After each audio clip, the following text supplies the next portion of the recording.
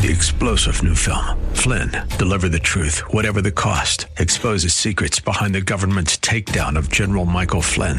Flynn knew what the intel world had been up to. He ordered the first audit of the use of contractors. This set off alarm bells. He told the truth. He was the most dangerous person for Donald Trump to hire. They had to get rid of Flynn.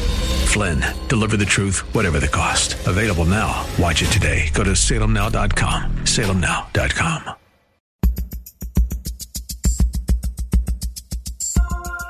It's Lifeline with Craig Roberts. He's the host of Northern California's longest-running conservative talk show. He's a man with a message, a conservative with compassion. He's Lifeline's own Craig Roberts. You're familiar with that little sleepy section just about halfway between Los Angeles and San Diego called San Clemente. I think of it just nearby a beautiful historic Dana Point. There you have some of California's beautiful white sun-kissed beaches. Of course, the famous San Clemente Pier. And who could forget the retirement destination of Richard Nixon when he left office in 1973. And kind of the image of him going along the beach wearing beach shorts and his metal detector looking for, buried treasure along the San Clemente coastline. Kind of a sleepy town, but who would imagine that out of those settings would come a movement to help call worldwide attention to what's going on in modern-day slavery. And when you hear that, you say, oh, Craig, poor Craig. Here, as we've just recently marked President's birthday, Lincoln in Washington here in February, we ought to be thinking of the fact that Lincoln helped abolish slavery back in the 1860s. Well, there were a lot of important strides toward the abolishment of slavery in America at that time. But truth be told, that action 150 plus years ago did nothing to abolish slavery permanently. It still exists in many pockets here in America. It still exists to tremendous and shockingly degrees all around the world, as my next guest found out. And it led her to get involved in encouraging women everywhere to stand up and to essentially be a voice for those that have no voice.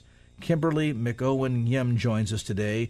She has co-authored a new book called Refuse to Do Nothing, Finding Your Power to Abolish Modern-Day Slavery. And Kim, thanks so much for taking some time to be with us tonight. Thank you. Thanks for having me. Now, when I say the end of slavery with the Emancipation Proclamation signed into law by President Lincoln back in the 1860s, that ended slavery of sorts and to a degree in fashion. But the reality is, in 2013, not only does slavery still exist, but in fact it's flourishing in many parts of the world. Yes, that is correct. And 4 years ago, I would have thought, as far as I knew, slavery was abolished. My understanding of slavery was about the same level as my 8-year-old daughter at that time, and I thought it ended with the Emancipation Proclamation and found myself stunned to learn that there is an estimated number of over 27 million slaves in our world today, and that 80% of those are women and children. We've seen focus in recent times on the issue of human trafficking, and particularly slavery as it relates to sex trades. We know certainly that there's so-called sex tourism into places like Thailand and whatnot, but I think a lot of folks are completely ignorant of the fact that not only does it take place in third world countries, but a lot of that slavery is exported to the first world, meaning even America. Yes, and it's not always with foreign women or girls or even men, but it's also with American children and women and men. And so we oftentimes think that it's over there and it's a problem not of our own. And what we're seeing is that it is. It is a problem here as well, and it is affecting even our suburb communities that we oftentimes take for granted are safe places. And so, yes, you're absolutely correct. Tell me a bit about how this first kind of came on your radar screen. You're busy, you're raising a family, you're there in this generally beautiful little very idyllic community called San Clemente. How all of a sudden does the topic of slavery and human trafficking get on your radar screen? That's a good question, because it sure wasn't until a friend of ours that I was just doing a little bit of work with. I had just kind of gone back to work part-time, was working for my dad, and he invited us to see a film. The documentary Call and Response was just releasing, and he was involved in some of the marketing for the film and invited us to see the film. And so we went more as supportive friends, kind of new colleagues, and I completely underestimated what I was about to learn and the impact that it would have on me. It definitely caught me off guard. I kind of knew the subject was about human trafficking, but I don't think I really understood what human trafficking was. At the time, 4 years ago, I kind of associated with smuggling and just thought this would be just another interesting film. I had no idea the impact that it would have. And that's kind of how I first kind of woke up to what was going around me. When we begin to consider the breadth and depth of the impact of this, many parts of the world where there are people being taken advantage of, people that are being lured into this, and I suppose a lot of the reasons are the same today as it was a century or 2 centuries ago, and that is a lot of it has to do with power and money. We're going to explore that aspect of this equation. Also talk about some of the unlikely trades and places where you find modern-day slavery taking place. And I think as much as Kimberly was shocked to discover that this was going on at all, let alone the breadth and depth of it, I am pretty much persuaded you might be too. If you've just joined the conversation, it's a bit of a delicate one to be sure, and there might be an opportunity here if you have young ones within earshot of the radio to maybe busy them elsewhere. We're dealing with one of those topics that we don't necessarily want to hear about but need to hear about as we pull back the blinds, so to speak, and let in the light of day on the topic of modern-day slavery. We'll get back to more of our conversation with Kimberly McOwen Yim as this edition of Lifeline continues. And now back to Lifeline with Craig Roberts. All right, we're back to our conversation today with Kimberly McOwen Yim. A look at the book, Refuse to Do Nothing, Finding Your Power to Abolish Modern-Day Slavery. And I had no doubt, Kimberly, there are some eavesdropping on this conversation right now that would say, well, now, wait a minute, we're talking about a handful. I mean, certainly we're compassionate about all of this, but we must be talking about slavery that's limited to the third world. It might occasionally be exported into the West, but for the most part, a lot of this is concentrated in parts of the world we never see and know nothing about. Yeah, I can see why that would be kind of the general first assumption, but when you scratch the surface, it's happening all around us. And actually, in your neck of the woods of Northern California, there's actually probably a really strong presence of anti-trafficking coalitions that's going on. Actually, the Bay Area Anti-Trafficking Coalition is just around the corner from you guys, and there's a lot of different organizations doing amazing stuff in your area, both in your local area as well as addressing needs globally.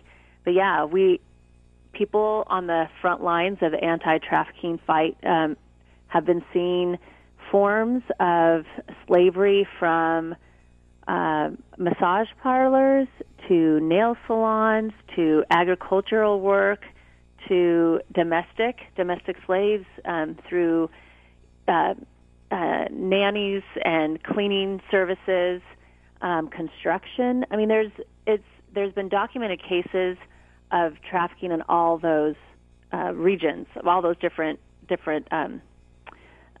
groupings here in the United States, let alone some of the big kind of global issues that are happening as well in some of those same things. So commercial sexual exploitation is a huge problem and concern, and this is happening in everyday towns.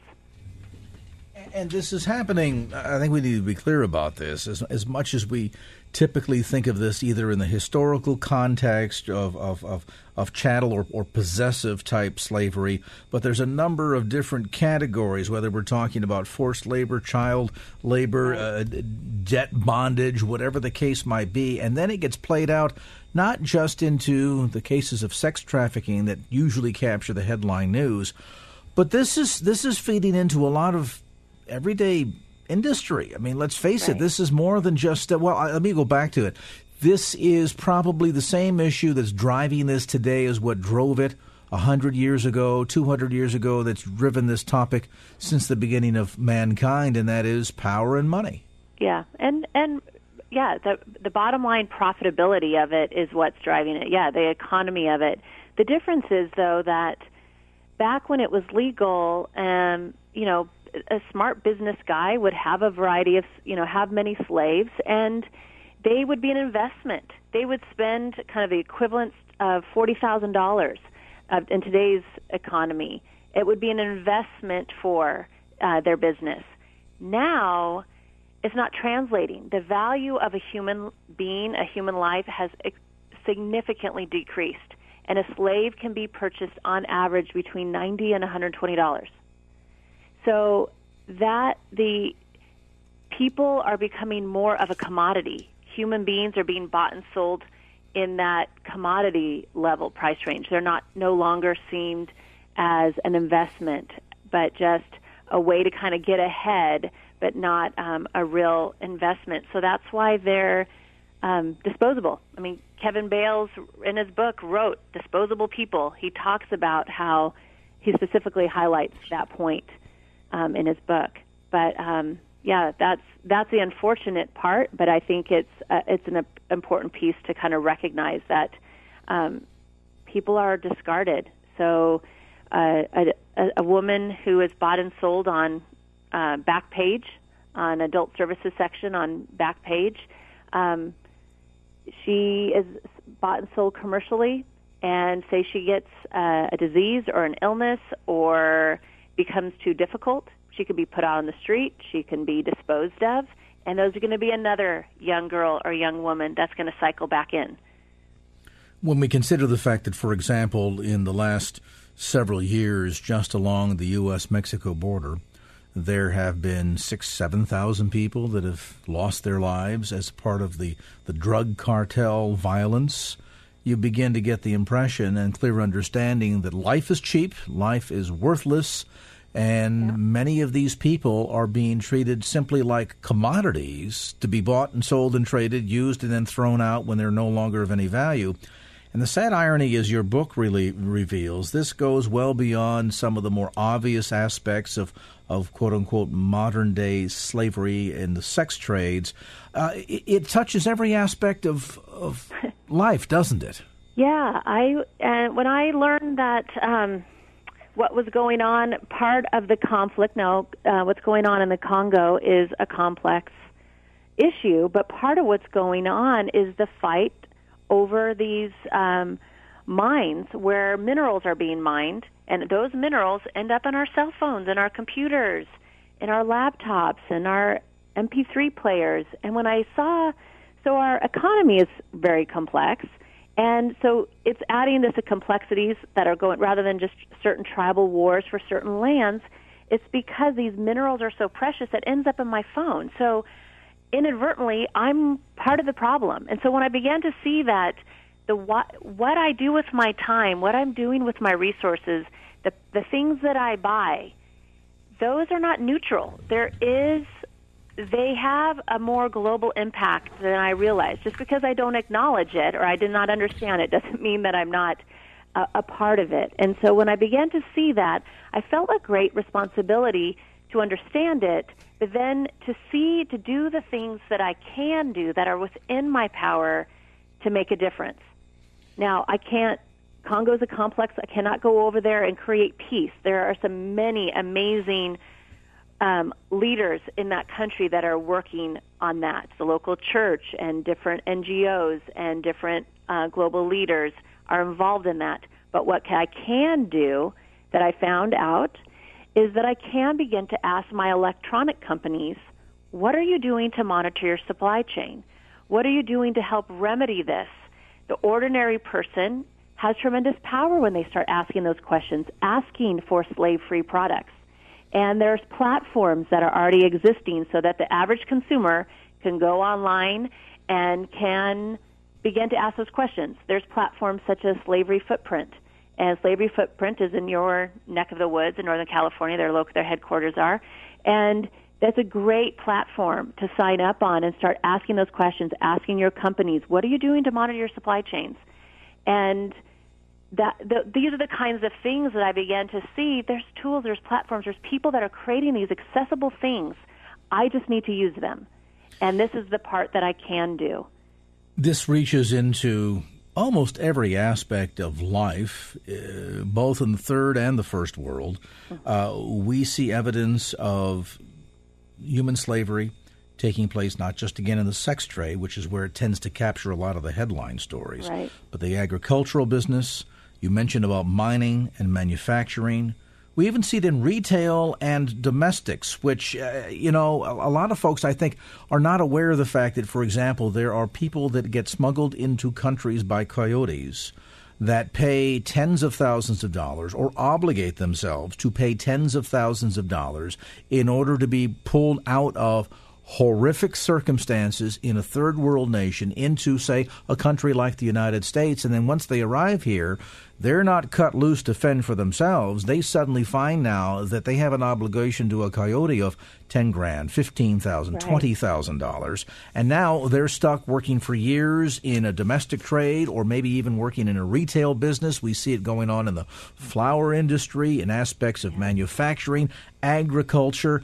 I mean, the list of places where this reaches its ugly tentacles into, Kimberly, is shocking. Yeah, you're absolutely right. I appreciate the knowledge that you do have, because it's amazing to me how many you're very fortunate.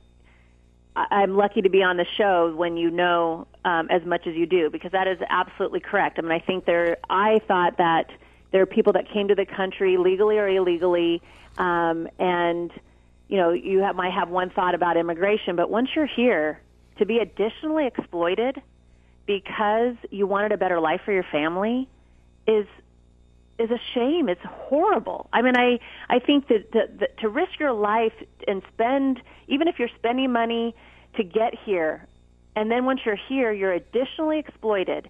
Because what human trafficking is an additional exploitation on the most vulnerable in our world. Well, say, for example, we see people that are working in the garment industry. A lot of this goes on, most notably in places like New York City, where they're bringing in seamstresses to work from countries like Cambodia, Vietnam, China. They're smuggled in from overseas, oftentimes in very deplorable, inhumane circumstances. A lot of the big blue shipping containers that you see out at the Port of Oakland, a fair number of them have humans that are hidden in there, that have been given paltry amounts of water and food to last 8, 10, 12-day trip across the ocean into the port. And then they get smuggled into the garment district, and they're told you're going to have to work for X number of years in order to pay off the cost of your trip. And by the way, if you try to escape or don't do a good job, we have contacts, and they too, back in the home country, and they say, if you don't do what we want you to do, we're going to kill your parents, or maybe you have a child at home. Sometimes they're splitting up, where maybe a husband comes to get away and be able to hopefully send money back home. And so now they are threatening the lives of your loved ones back home, and you're so well beyond the reach of the law, because they say now if you try to turn us into the police, they'll just deport you. Right. Yep, absolutely. And so the question, what do we do? Right? I mean, what can we do? Let's save that point, because I don't want to interrupt you. We're going to take a time out. We're going to come back and address that very important question. It comes down to, I guess, two questions we're going to have Kimberly address for us. Number one, why should it matter to us, particularly as Christians? All right, I'm heartsick to hear that women and children are being exploited in sex trade, agriculture business, mining, manufacturing, domestic, retail, all that. But, at the end of the day, why does this really matter to me? And then, if we do conclude that it should matter, what do we do about it? We'll come back to that part of the equation. Our conversation with Kimberly McOwen Yim, the book, Refuse to Do Nothing, Finding Your Power to Abolish Modern-Day Slavery. And now back to Lifeline with Craig Roberts. Back to our conversation. Kimberly McOwen Yim, the book, Refuse to Do Nothing, Finding Your Power to Abolish Modern-Day Slavery. By the way, let me mention, if you ever run into a case where you suspect that might be going on, there is a national slavery action hotline that you can call. It's 888-373-7888. That's 888-373-7888. Kim, answer this for me. Some folks eavesdropping on our conversation today might have an understanding that, yes, this is going on and it's pretty pathetic and awful and horrible, but how does this affect me directly? How does it affect you directly? I think we kind of touched on a few of those things through our phones, through our communities, through just we see it going around us. We don't necessarily see it overtly, but it's happening just under our noses. We might be having dinner at a restaurant where the people that are serving us are slaves, are enslaved, and cannot leave. I could be wearing a shirt right now that's made in another country, or for that matter, made in the New York City garment district that was made with slave labor. Yeah. And as you mentioned before the break, you know, as Christians, why should it matter to us? I mean, that is a great question, and I think looking at that, to know, I've come to learn that we kind of all, as followers of Christ, see that to know God is to know love, right? We say God is love, but I think in the same vein, to know God is to know justice. I mean, what I have learned of the last 4 years is all through Scripture, God calls us, beckons us through direct quotes, through His prophets. I mean, you name it, all through Scripture. It talks about caring for the oppressed, caring for the widow, caring for the orphan, caring for the oppressed. Well, and the amazing picture we have, too, I mean, we think about the very observation, what did Christ come to do? In Scripture, we learn He came to set the captives free. He came to bring freedom to those that were enslaved. And the imagery that's used there is not by accident. It was imagery that the writers at the time knew the audience, the readers, would immediately relate to because they saw pictures of the impact and destruction of slavery all around them. And so the idea of somebody that is that deep in bondage and has such utter hopelessness, being a slave, being given sudden release or freedom, was such a powerful image that it was even used for us to understand what it meant for Christ to die on the cross, that we might be forgiven and released from the bondage of the slavery of our sin. Talk about powerful images that ought to immediately sort of kind of bring this message to the forefront for every Christian who understands what it is to be forgiven. Yeah, absolutely. Absolutely. What do we do about all this? How do we, you have a chapter in the book, you bring about a discussion concerning chocolate, and I'm a huge chocolate lover. Anybody that's seen my waistline can certainly nod their head in agreement.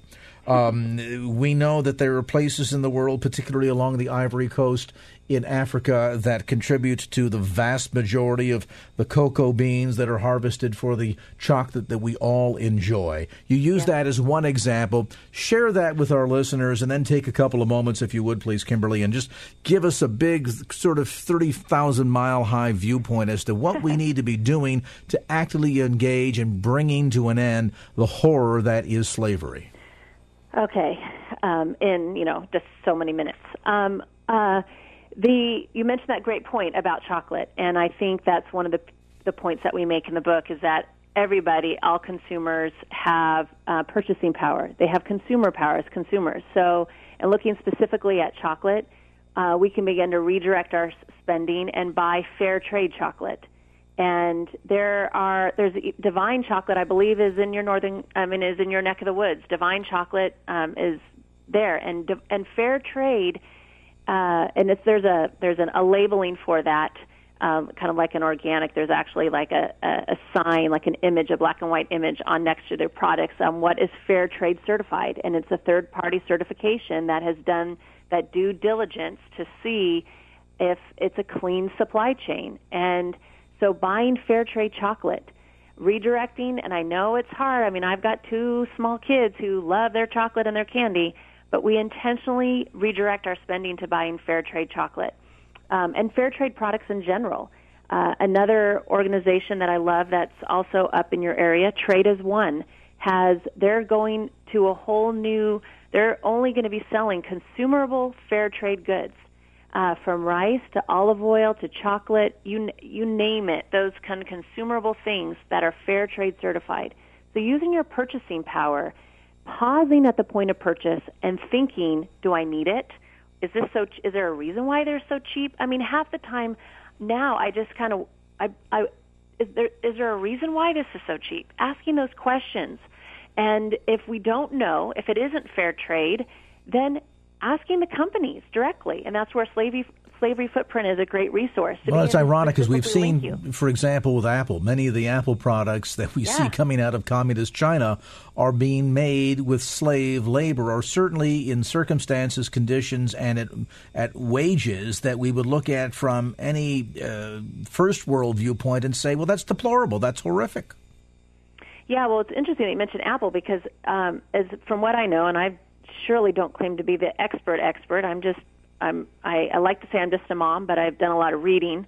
But the Apple went ahead and was very, very candid, saying, do an audit on our company. We want to know. We want to know where things are made and how things are made. We want a clean supply chain. So they were actually one of the first what am I thinking of? The first computer companies electronic companies who had said, we want a clean supply chain and open themselves up to a third-party audit. And that is a new thing. And more, hopefully with enough public pressure, more and more companies will look at that as an example. And so rather than saying, oh, no, we might, because more than likely they do, is just saying, we want to know. Because oftentimes they don't know. They trust the people that they're hiring to, overseas, and there's, the minerals have gone through a variety of transits, and it can be tricky to find out, but not impossible. And so I think by public pressure and asking those questions, that'll put enough, with enough people caring about it and asking for that, will become a public pressure that more and more companies will begin to want to have clean supply chains. So I think we have purchasing power. You mentioned, I think we all have relationship power and influence power, right? So we have people in our lives, in our ordinary lives, whether it's our neighbors, whether it's people we go to church with, whether it's our bosses, our employees, our schools, PTA. I mean, anyone who is working with kids, who is working in any kind of industry. I mean, there's all kinds of people we can have conversations with about it. Education is a huge piece. The hotline number that you mentioned, perfect. I mean, paying attention to what's going around us is, I think, half of it. Because oftentimes we go on as business as usual. Keep to the grind, get in our car, go to the next spot, and we're not asking the questions. We're not building relationships. We're picking up our clothes at the dry cleaner. Do we look at the person in the eye? How are you? When we get our nails done, are we asking for the same person and building a relationship with the person that's doing our nails? Because that is where we're going to begin to see, and possibly, who around us, when are some red flags. Well, and at the end of the day, I think, as the title of your book suggests, look, this is a problem that's going on worldwide. People in the first world are benefiting from this, willingly, wittingly, or otherwise. It's not right. We need to do something aggressively to stop it, and we ought to be asking these questions, as Kimberly suggests, and then, most importantly, taking a proactive approach to doing something about it. Again, a great way to get educated.